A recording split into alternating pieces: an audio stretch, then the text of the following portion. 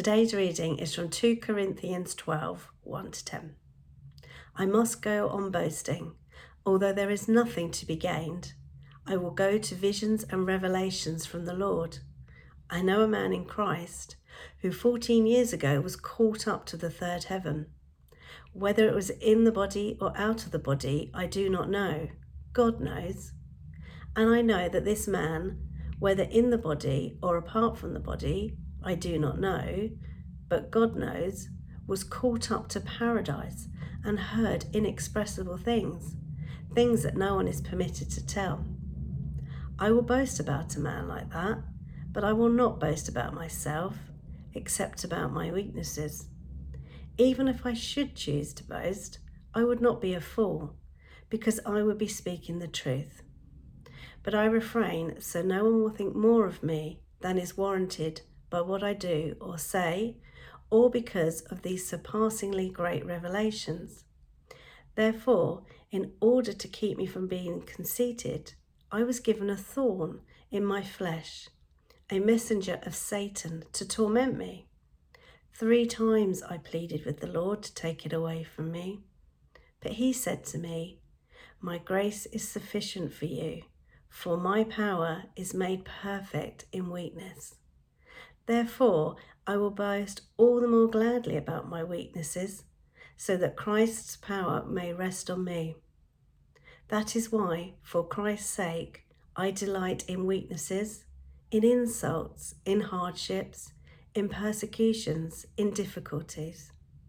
For when I am weak, then I am strong. Thank you, Lorraine, for that wonderful reading. Good morning, everybody. Lovely to see you this morning, and special welcome to you if you're visiting us. It's lovely to have you here, either in person or whether you're here online. My name's Alan, I'm part of the team here, and we're continuing this sermon series called Family Values. We're looking at the values or the ideals that we want to hold ourselves to as a church family. And these aren't things that we've just come up with, these are things which are the mark of any healthy church. Hopefully, if you haven't already had one of these, you'll grab a bookmark as you leave today. These list our family values, and so far in this series we've been looking at unity.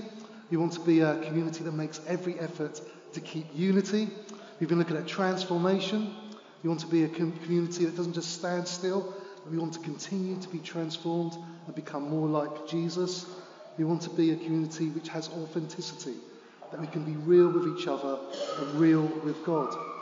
We want to be a community that listens to God, that we hear God and know God's guidance and where God is working, that we have that discernment, this spiritual discernment. We want to be a community that has character. We want to model something different to the world, that we have integrity and character. We don't just gossip and criticise, but we deal with each other justly and rightly and with transparency.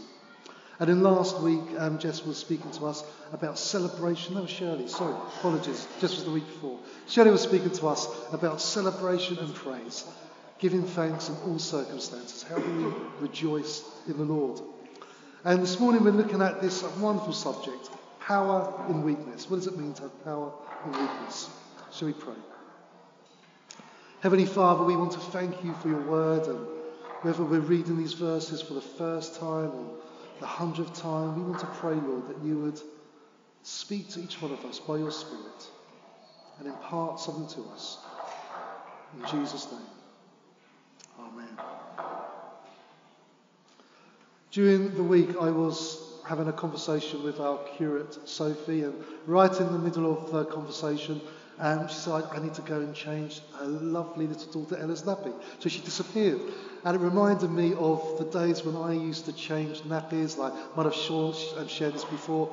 But I have to admit, when my children were very young, I was a little bit proud and arrogant. And I thought I was like super dad. I kind of like to show off to everyone that I had everything handled. And one evening we had some guests come round to the house. And I just announced in front of all the guests, I'm going to put the boys to bed and do bath time and change the nappies, sort everything out. You guys just stay down here, enjoy dessert. So I went upstairs. Bath time went well. And I think my oldest was about 3 years old at the time. So we laid him down, changed his nappy. And then as I put his dirty nappy into the bag, I realised that I don't have any spare nappies to put back on him. So I said to him, 3 years old, I said, stay there, don't move. And he kind of looked at me, and I'm sure in his 3-year-old mind he said, Daddy, you don't have a clue what's going to happen. So I went off into the bedroom to get some clean nappies. When I came back, to my dismay, I found him running around the hallway.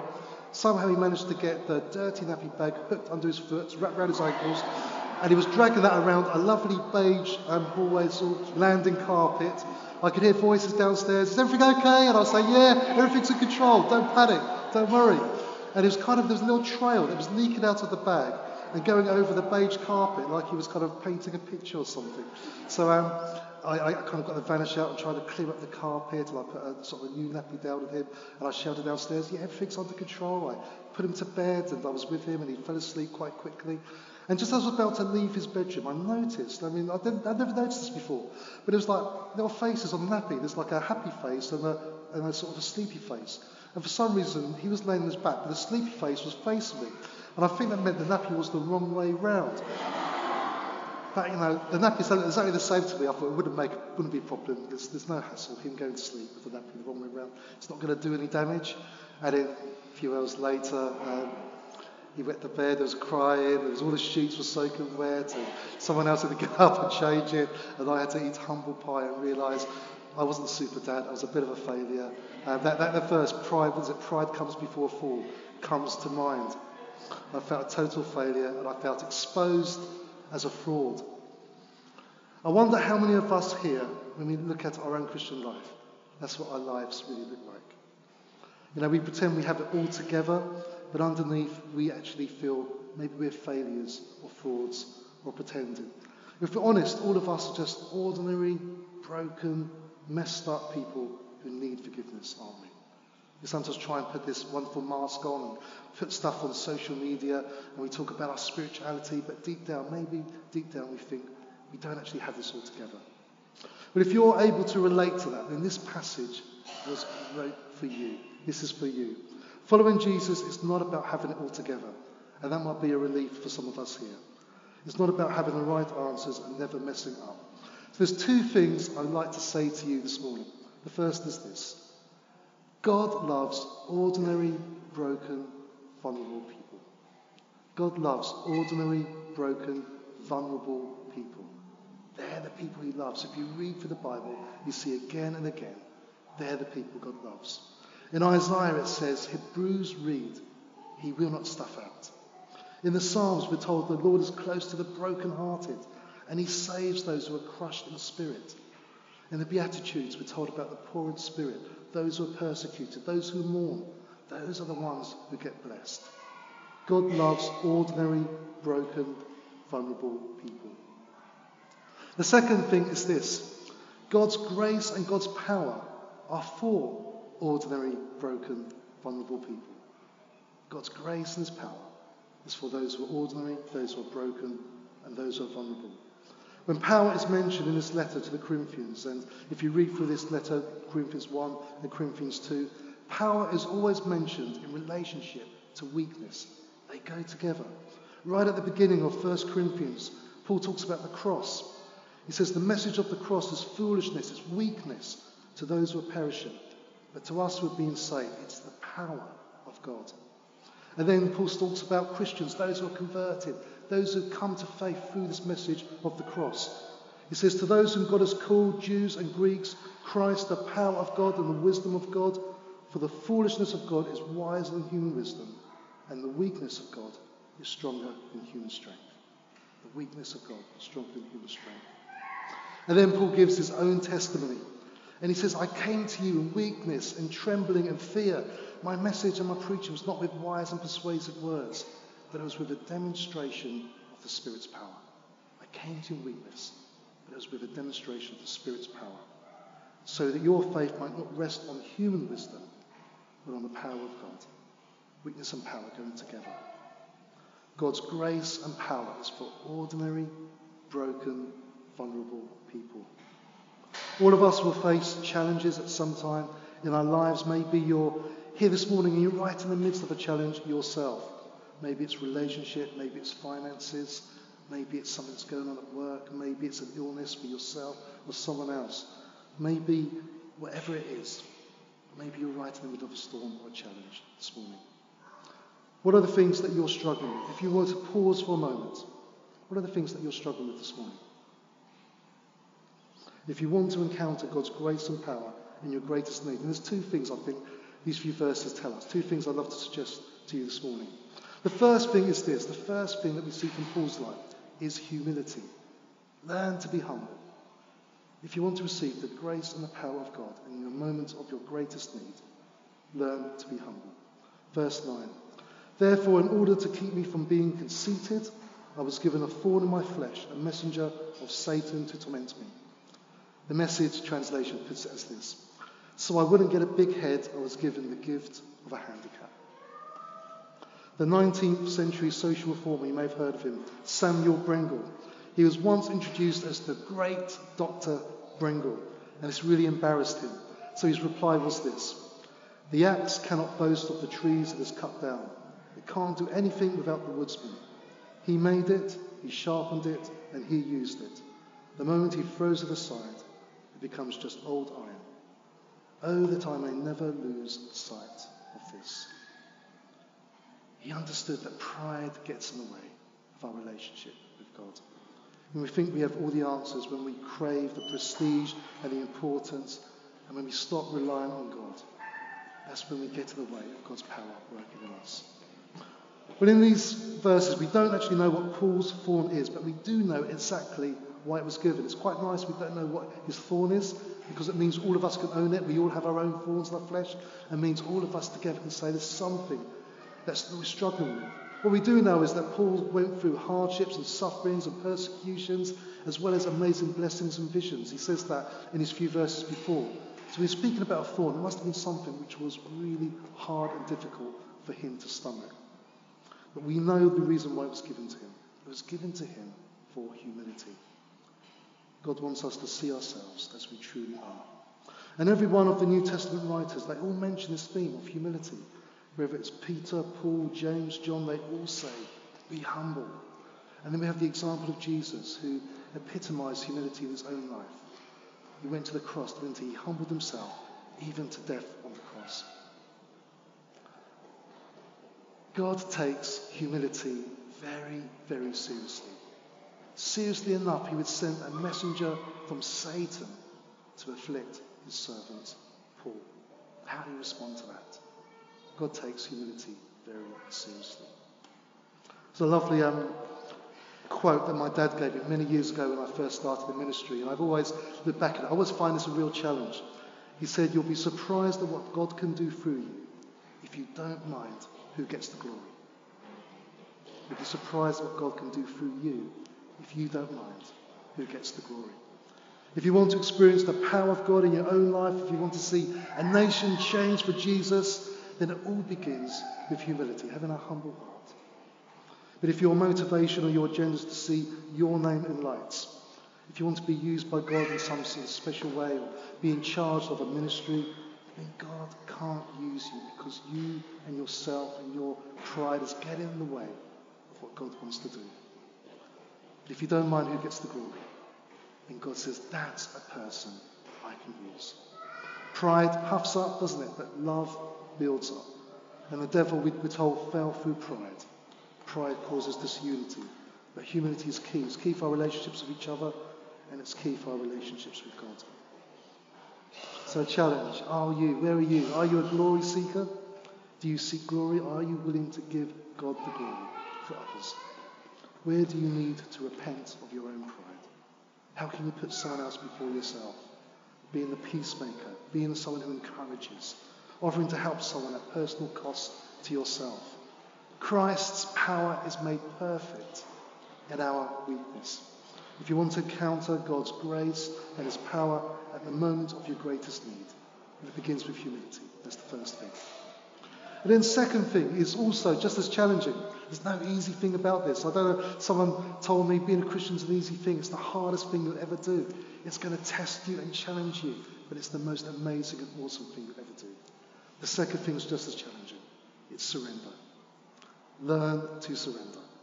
Learn to get out of the driver's seat. I sometimes think our relationship with God is a bit like we need to get someone really quick and we've got, Lewis Hamilton or someone in the driving seat. And he's saying, do you want me to drive? I said, yeah. And then you leave him in the passenger seat and you do all the driving.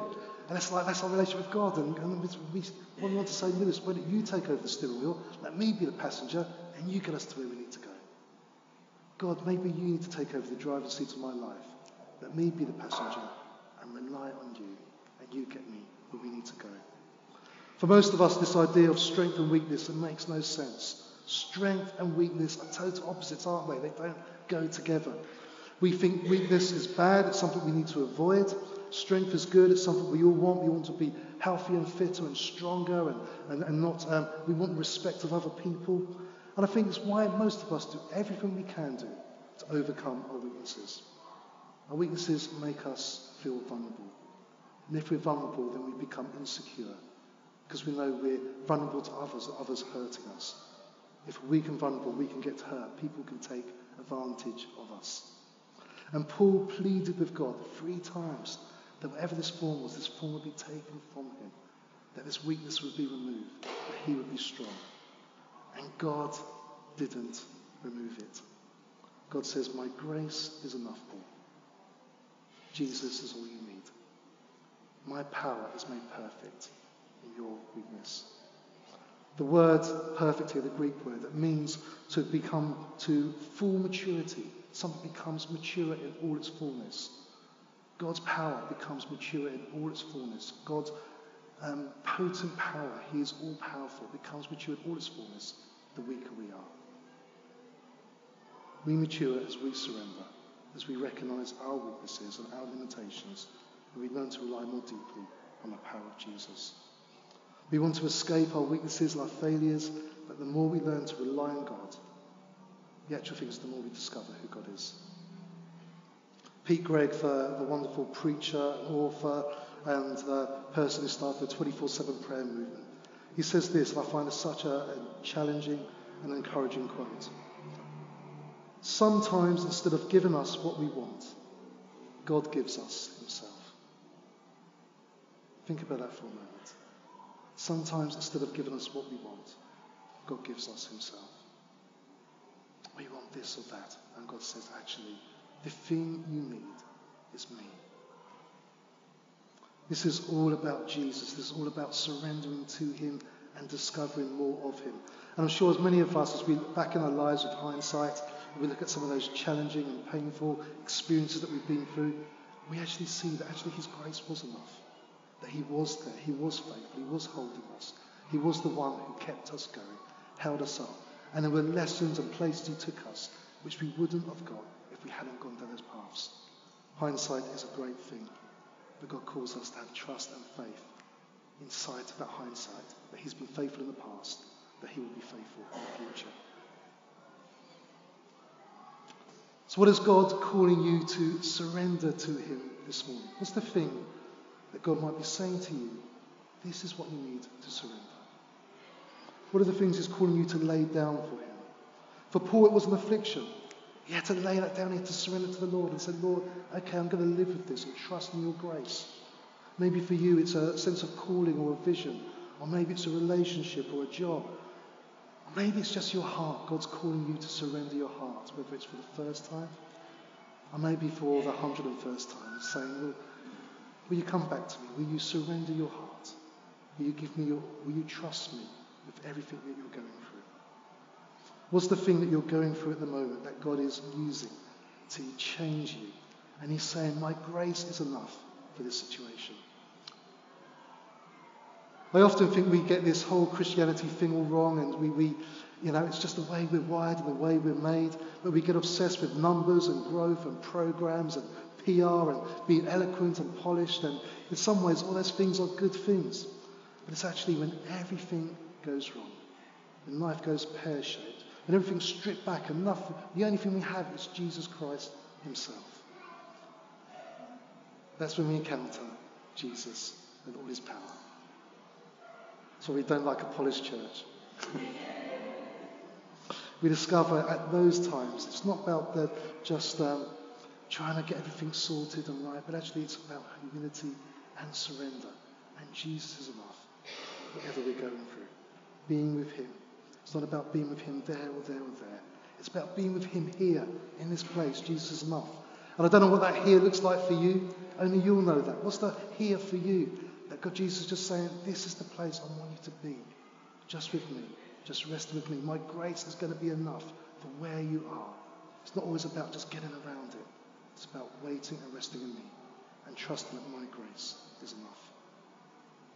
Humility and surrender. Sorry, we're coming into that. When I was in my previous church, we had a children's ministry, like most churches do, and it started to dwindle, and there was very few people attending.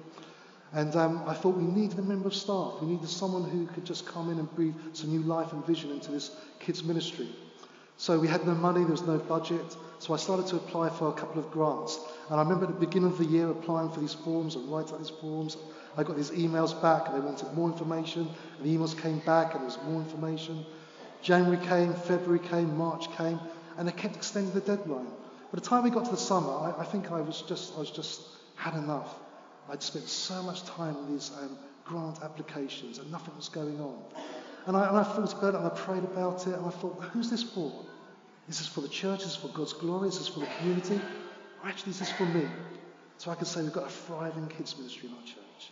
I was only after just a little bit of money, just for someone for 1 year, part-time, just to breathe a bit of vision into this. And I came before the Lord, and I said, Lord, I'm going to just surrender this to you. Maybe my attitude, my heart's been in the wrong place. If you don't want us to have this thriving ministry, if you want us to do something else, as churches we can't do everything, maybe you call us to focus on something else. I'll focus on something else. I just surrender this to you. I just need to humble myself before you. I like to see what you want to do. So we withdrew from this grant application, and the next day I got a phone call. There was a couple I knew, some dear friends, and they'd come into a bit of money, and they said, I don't know, they had no idea that we were applying for a kids pastor. They said, I have no idea if you need someone to do some children's work, but we would love to give you a bit of money to help you employ someone to do some kids' work. So I said, wow, and did you know about it? I said, no, we didn't know about it. We've both been praying, and independently, God's spoken to both of us that we should call you and ask you if this is going to be any help to you. So I was saying, that's amazing. What are we talking about? Part-time, 1 year? They said, no. Full-time salary. Not for 1 year, not for 2 years, but for 3 years. We'll fund this person for 3 years, full-time for you. That's what we feel God's called to. So I was amazed, outstanding. It felt like God was answering the prayer when we humbled ourselves. But then out of that, we started to see our children's ministry totally change around and start to grow. Then we were invited to do an after-school club in the local schools. We started to run after-school clubs in the schools. Then we started to revive the after-school club in our church. And over the next few months to the next year, we saw hundreds of children hear about the good news of Jesus. Humility and surrender. But there's no other turn just to Jesus. That's the best place to be. Because it's down to him, and he's the one who comes through for us. Sometimes it might be disappointment. Sometimes you might not see what it looks like. But God comes through with humility and surrender. His grace is enough. His power is made perfect in weakness. And actually, when we get this, when we understand that the weaker we are, the more we rely on him, that's when his power becomes perfect. Not just in our lives as individuals, but in our life as a church. We say, Lord, we want to be a church which humbles ourselves and surrenders to you, whatever you want to do. We want to be open to that, and we know that you will come through for us. And maybe if it is, just like Paul, just having to sit there, holding this thing that we're challenged with. God's promise is his grace is enough. His grace is enough for whatever you're going through this morning. And his power is made perfect in our weakness. Would the band like to come up? He loves you. His grace is enough. And his power, his almighty power, is made perfect in our weakness. It's just about us being real with him. If you're able, would you like to stand?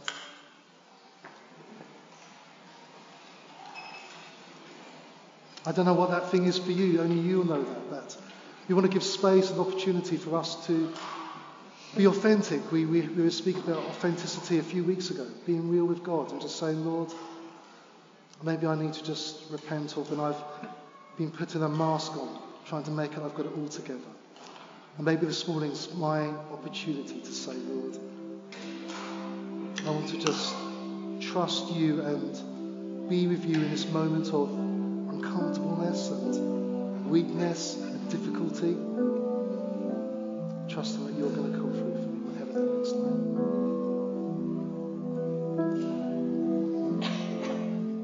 like. So Holy Spirit, we invite you to be here, and we pray, come Holy Spirit. Come Holy Spirit.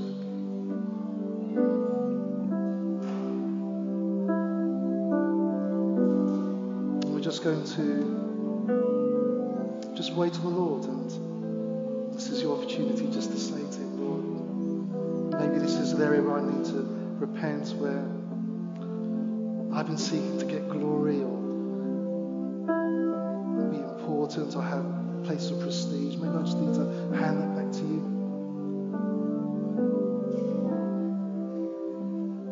Or maybe this is an area of pain where you're like, I don't want to go, an area of failure, an area of disappointment.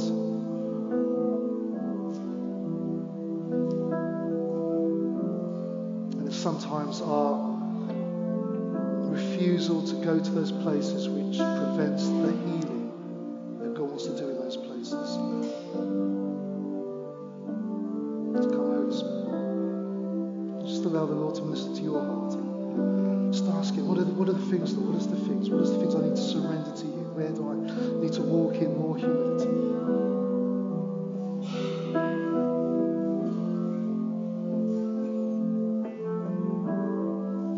Come, Holy Spirit.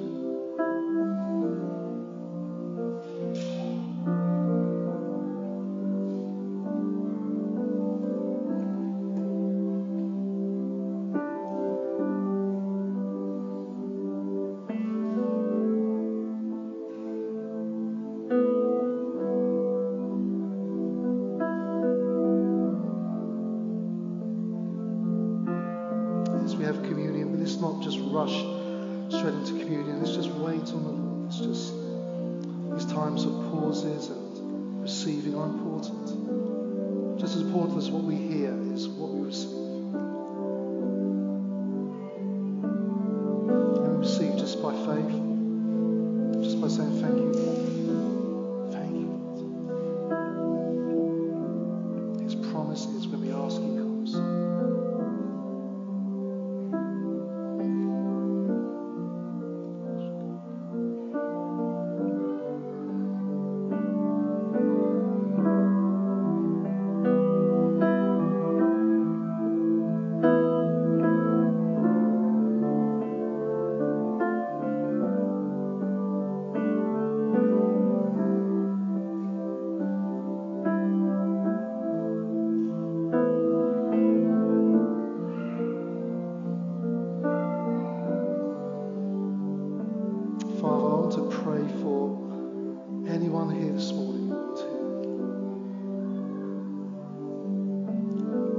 Yearns to walk with humility with you. I pray, Lord, that you would highlight in each of our lives those things, Lord, which just get in the way of you, our relationship with you, of Jesus, and of your power in us. And I pray, Lord, for surrender. I pray that we would be able to lay down our lives afresh, that we would surrender afresh. We would draw a line today saying, Lord, we want to just be in a new place with you, a new place of surrender.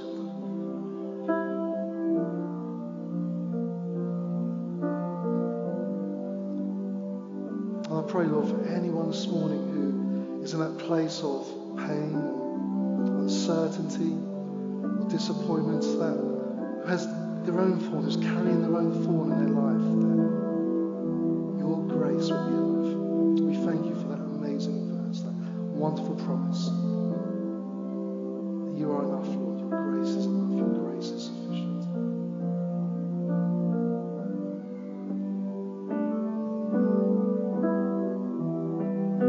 May you clothe every single person here with your peace and your joy and your power. That actually not right and being strong, but actually in our brokenness and our frailty and our vulnerability, you would shine so through us, so much, Lord, that we would impact those around us. I pray that throughout this week, Lord, we wouldn't be people who are strong, but we would be carrying this treasure in clay jars. We would be people who are vulnerable and fragile, but carry a mighty God